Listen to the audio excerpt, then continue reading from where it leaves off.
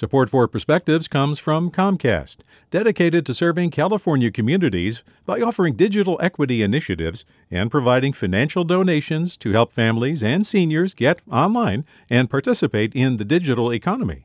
More at california.comcast.com.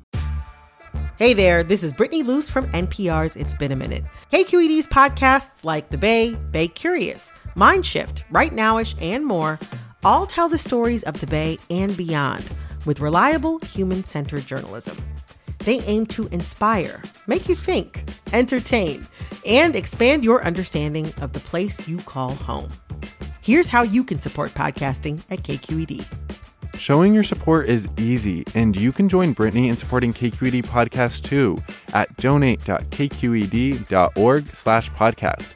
That's donate.kqed.org/podcast. From KQED. Love is something that every human being was made to do and desires to feel.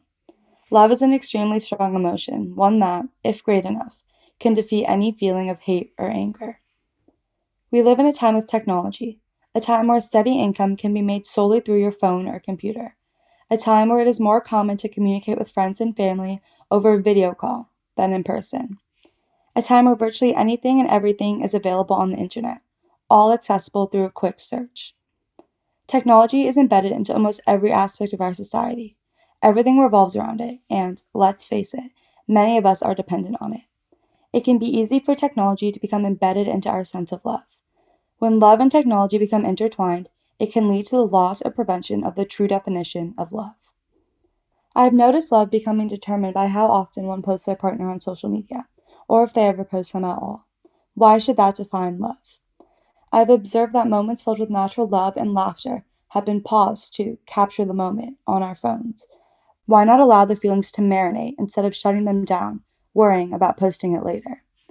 I have seen countless negative comments on the posts of happy couples, criticizing their relationship. Why are we using technology to ruin their love? I've observed friends spending time with each other, but simply entertaining themselves with their phones the entire time. How can we form love if we do not spend time building it with one another? Love is already hard to obtain and cultivate. Why make it harder? The moment we isolate love from technology is the moment we give ourselves a chance to experience the best feeling in the world. Pure love. With the Perspective, I'm Ella Abrams. Support for Perspectives comes from Comcast, dedicated to serving California communities by offering digital equity initiatives and providing financial donations to help families and seniors get online and participate in the digital economy. More at california.comcast.com. Hey, it's Glenn Washington from Snap Judgment, and if you love what you're hearing, and I know you love what you're hearing, please consider becoming a KQED member.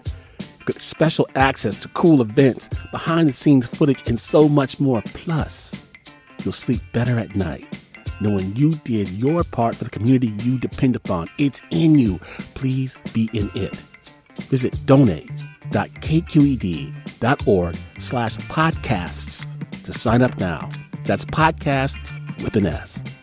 Thanks.